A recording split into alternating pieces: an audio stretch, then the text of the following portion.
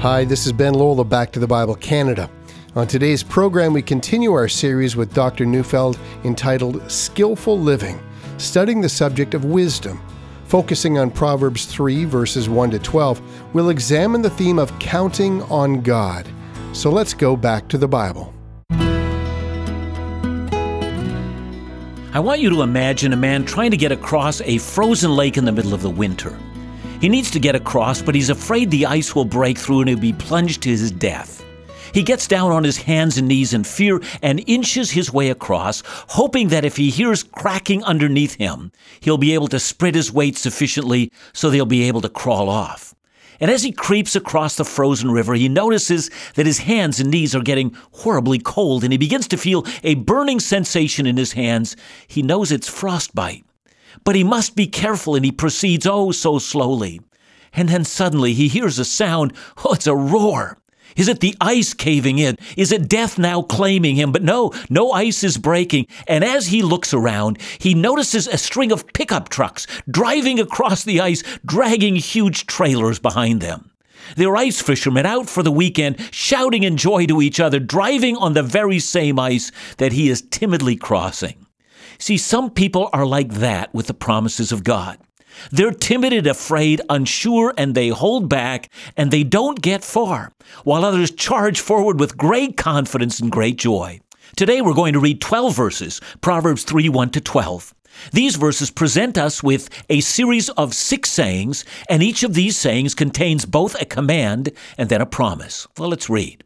My son, do not forget my teaching, but let your heart keep my commandments. For length of days and years of life and peace they will add to you. Let not steadfast love and faithfulness forsake you. Bind them around your neck. Write them on the tablet of your heart. So you will find favor and good success in the sight of God and man.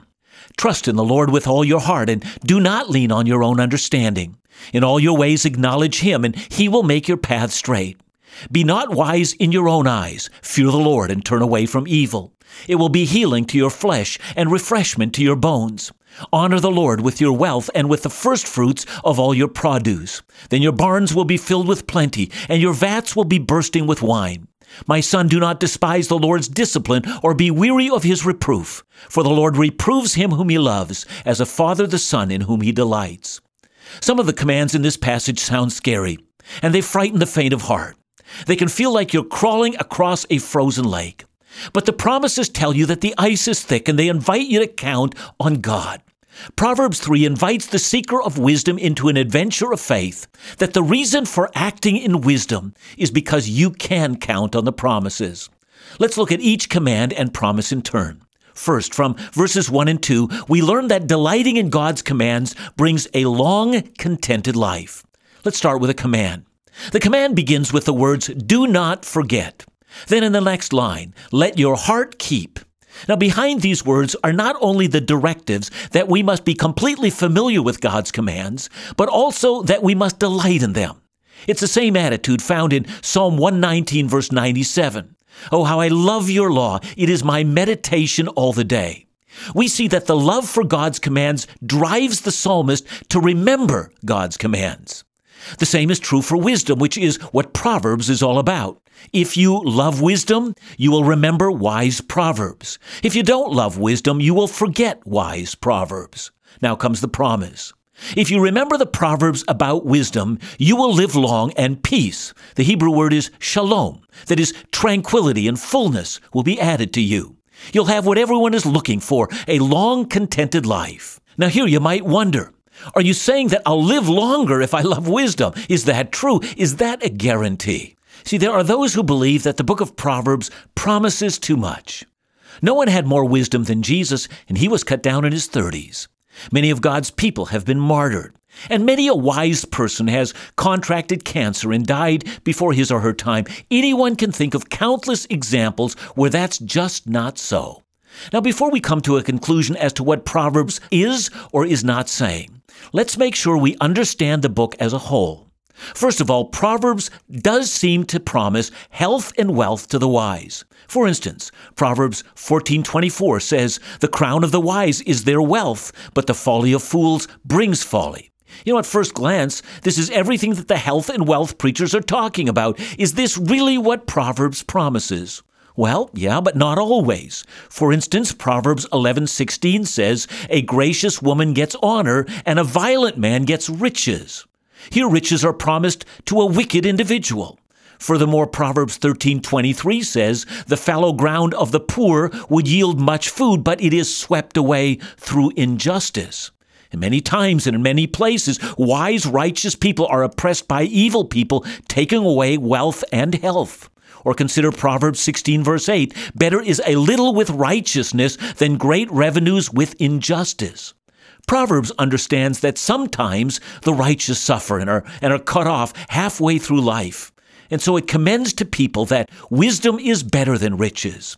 That in those places where you have to choose wisdom, choose God, choose to know Him over riches. So what is Proverbs saying? See, there are those Bible teachers who think that Proverbs presents us with only general rules. As a general rule, they say, wise people live longer. As a general statistic. That's because they make lifestyle choices that prevent some of the disasters in life, including stressors, including staying away from violent people, and including giving a care over how we live. But with every general rule, there are all manner of exceptions. That's how some understand Proverbs. But that kind of thinking presents us with other problems.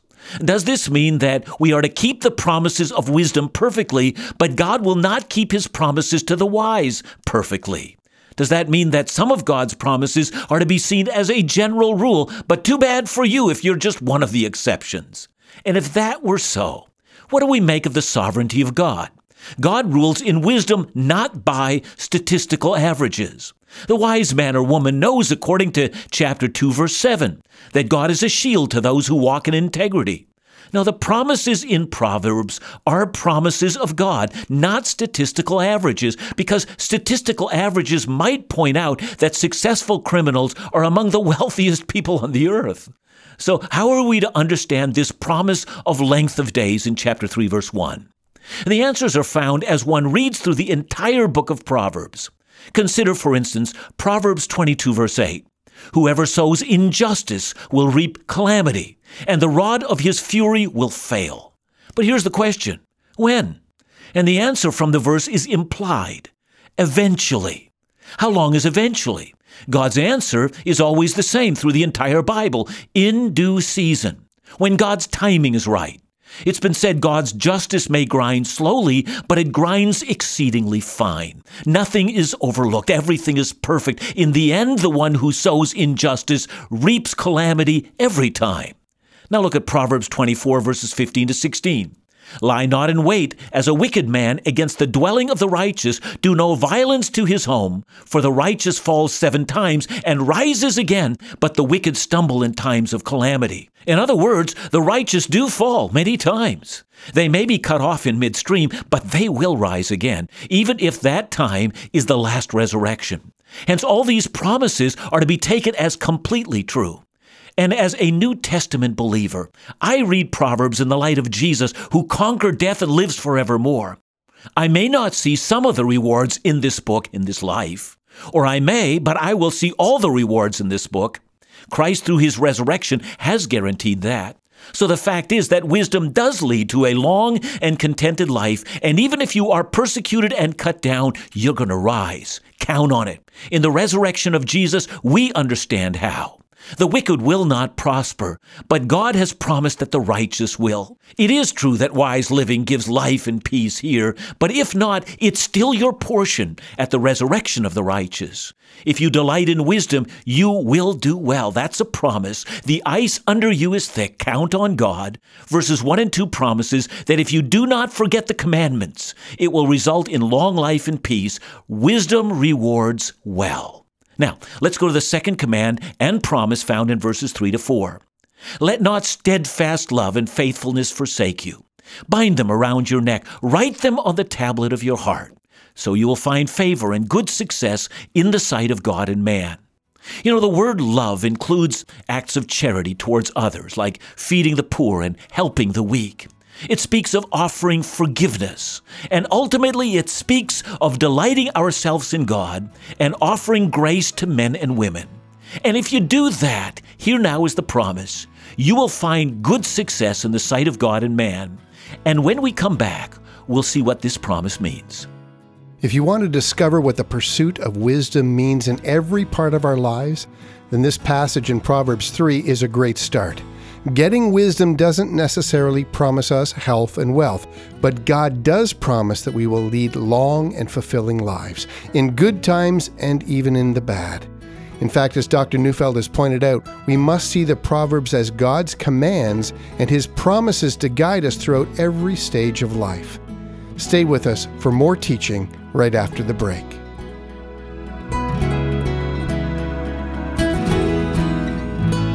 Thanks for listening today. Real stories, real issues, real truth. There's been an exciting new development at In Doubt, a ministry of Back to the Bible Canada. Recently, the team launched what it's calling the Second Generation, which includes a brand new weekly podcast featuring timely and often difficult life themes, including testimonies, interviews, and more. It's part of In Doubt's mission to engage young adults with biblical truth directly on a wide variety of issues. Every week, users can listen to the podcast and engage supporting biblical articles, videos, and testimonies on our new mobile-optimized website. For more information, you can visit indoubt.ca or call us at 1-800-663-2425. Now let's go back to the Bible with Dr. John Neufeld.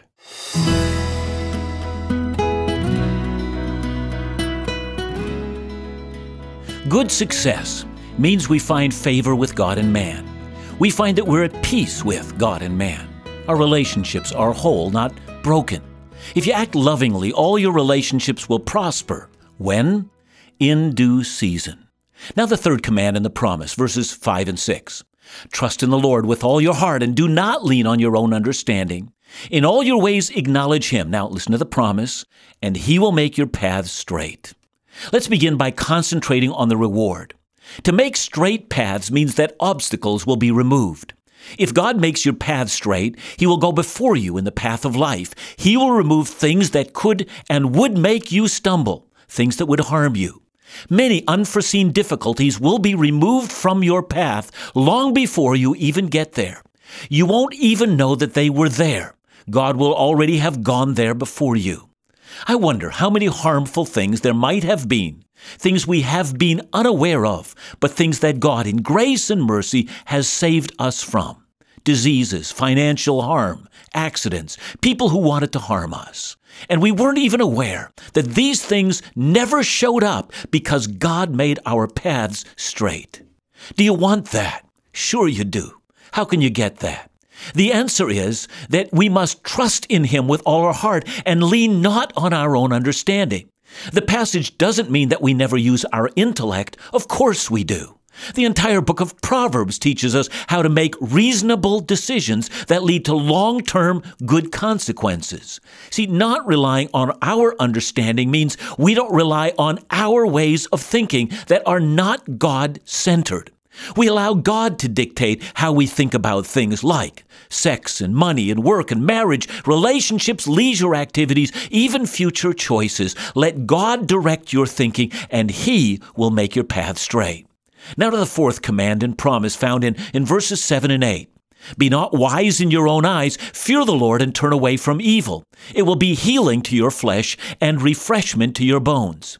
Again, the pattern continues. First the command and then the reward. So here's the command. Get humble. Get humble. Get humble. Don't think of yourself as if wisdom resides in you. It doesn't. And by nature, you're a sinner and an arrogant fool. Acknowledge that and get humble. You know, I was listening to a secular talk program on the radio the other day, and a man called in castigating religious people, he said, who think they need to go to the divine for advice. What's wrong, he asked, with just good old-fashioned common sense? Now, I'm not opposed to common sense, but here in Proverbs, the issue is not common sense, it's pride. Pride clouds all of our judgment. Furthermore, pride forbids me from acknowledging that there is so much that I don't know. and that there's absolutely nothing that God doesn't know. And the promise, if you're humble, is that it will be health to you. I wonder how many diseases are due to stress and anger and anxiety and worry and frustration and bitterness and lack of purpose and a lack of joy. See, once you bow your head before God and surrender to His will, Proverbs seems to say that true humility removes diseases. I think that the diseases spoken of here truly refer to the emotional ones, one that you'll never get because you rely on God. See, are you getting convinced that the ice is thick? Can you race forward with confidence in God? Well, let's test that, shall we? Up till now, this passage has been, somewhat theoretical, but now it takes all the principles that we've learned and makes them practical. This next passage that we're about to read is not the only way. There are many that test whether we're crawling forward cautiously on the ice or we're driving with our 4x4s in great confidence, saying with joy, I'm counting on God. And so fifth, first fruit giving brings financial wealth. Look at verses 9 and 10. Honor the Lord with your wealth and with the first fruits of all your produce. Then your barns will be filled with plenty and your vats will be bursting with wine. So here we go again. First a command, then a promise. And here's the command. Honor God with your money by committing the first fruit to Him. Now, a first fruit is not just the best that we have. It's the thing you get first. In Exodus 22, verses 29 to 30, it included the first of the harvest, the first of the cattle, even the first of your children, which you would redeem with money. From this principle came the principle of tithing.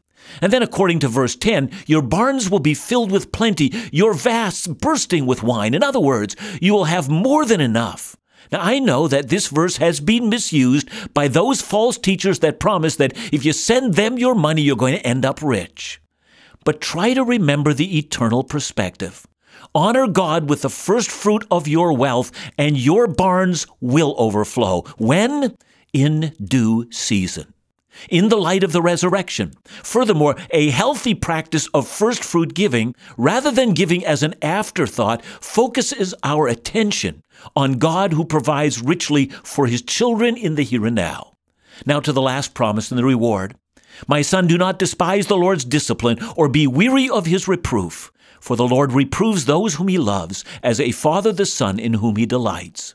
And by the way, if you want evidence that Proverbs is not giving you a health and wealth gospel on this earth, this passage provides the antidote. Let's remember this passage in the context of all the rest. We have been told that if we delight in wisdom, we'll have a long and contented life. If we commit to love in truth, we will be held in high esteem with God and man. If we trust God completely, He will remove life's obstacles. If we learn humility, we will avoid many of life's physical and emotional diseases. If we practice first fruit giving, we will gain financial wealth, and now we learn that God will correct and discipline us, and the command is that we should not despise this, but welcome God's correction in our lives. And the promise? Well, here the promise is not directly stated, but it is implied. The Father delights in you and has made you the object of His eternal delight. When I was 13 years old and I was in grade 8, I moved into high school and I had an English teacher whom I believed was the coolest man that had ever been created. We never had exams in his class. He never provided us with homework. Indeed, he replaced all our desks with couches and we would sit and interact with each other. And I know you guessed it, I was raised in the late 1960s, and I remember when marks were handed out, my teacher asked me what kind of mark I wanted, and he gave me the mark I wanted. I loved that class until the day it was announced he'd been fired. Well, the entire school had a riot. That riot was eventually quelled, and the next week we were all back at school. I remember walking into my English class. The couches had vanished into thin air and the desks had made a comeback. Our new teacher stood at the front of the class and he didn't smile. His demeanor shocked the whole class, and his body language and the way he handled himself told us all that this was not a man to be trifled with. He informed us that first day that we had wasted half a year and that we are going to learn a full year's English requirements in the next half year, and anyone unwilling to accept his rules would be thrown out of the school. Then he told us to open our books and begin to write, and we did. And before that year ended, I came to love Mr. L. Berry. I found out that his stern, demanding, disciplinarian face had a loving heart, and I flourished and I grew under his tutelage. See, God is not unloving, but he deliberately introduces hardship into our lives in order to correct us, so that all other things he promises us will in the end come true in the light of eternity. God will not have unwise children. And here is the vast frozen lake of God's promises. We can count on him. Wisdom may take time, and wisdom will demand that we develop a palate for it. But undergirding all the commands of wisdom are the promises of God which cannot fail. Years, health, success, straight paths, refreshment for our tired bones, and a barn full of produce, and a father who delights in his children.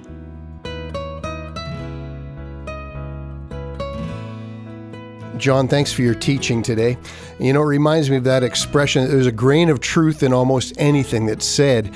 And I think that's what you're saying in respect to those that would believe in this health and wealth type of theology. There's a grain of truth there, but it's not the whole truth. No, in fact, the great promises of God do promise what those men say, but it does not promise them immediately. In the immediate, we will have to rely on the promises of God, which are related to our eternal future. So indeed, all who trust in God will be entirely healed when we stand before God. Every truth is there. But we may be required to suffer now. The thing that sustains us is the sure knowledge through the resurrection we understand that God's promise will never fail, and so we count on it like a person walking boldly across a frozen lake. Are you walking in the path of wisdom today? Are you living with hope and joy in the promises of God? Well, today we've covered a lot of practical knowledge on how to apply God's wisdom in different areas of our life. But underneath it all is the foundation that if we walk according to His commands, then we can experience His promises, whether in the context of our relationships, our health, our well-being, and much more.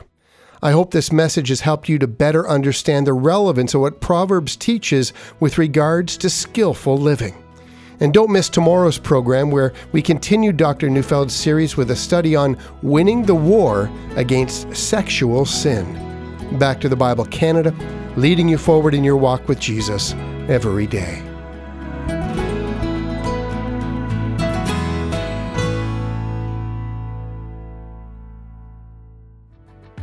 In case you haven't heard, we're planning an exciting new ministry trip coming in 2017. Hosted by Back to the Bible Canada and Laugh Again, we're taking a small group of 80 guests on a spectacular tour of ancient Greece. It's the New Testament Greece by Land and Sea Tour taking place from April 24th to May 5th, 2017, and it's where you'll discover so many of the incredible locations where the gospel of Jesus Christ first spread throughout the world. Trace the footsteps of Paul during his missionary journey in ancient sites such as Corinth, Thessalonica, Athens, Ephesus, and the island of Patmos, to name just a few of our stops. Experiencing the beauty and history of one of the most stunning countries in the world and be inspired in your walk with God.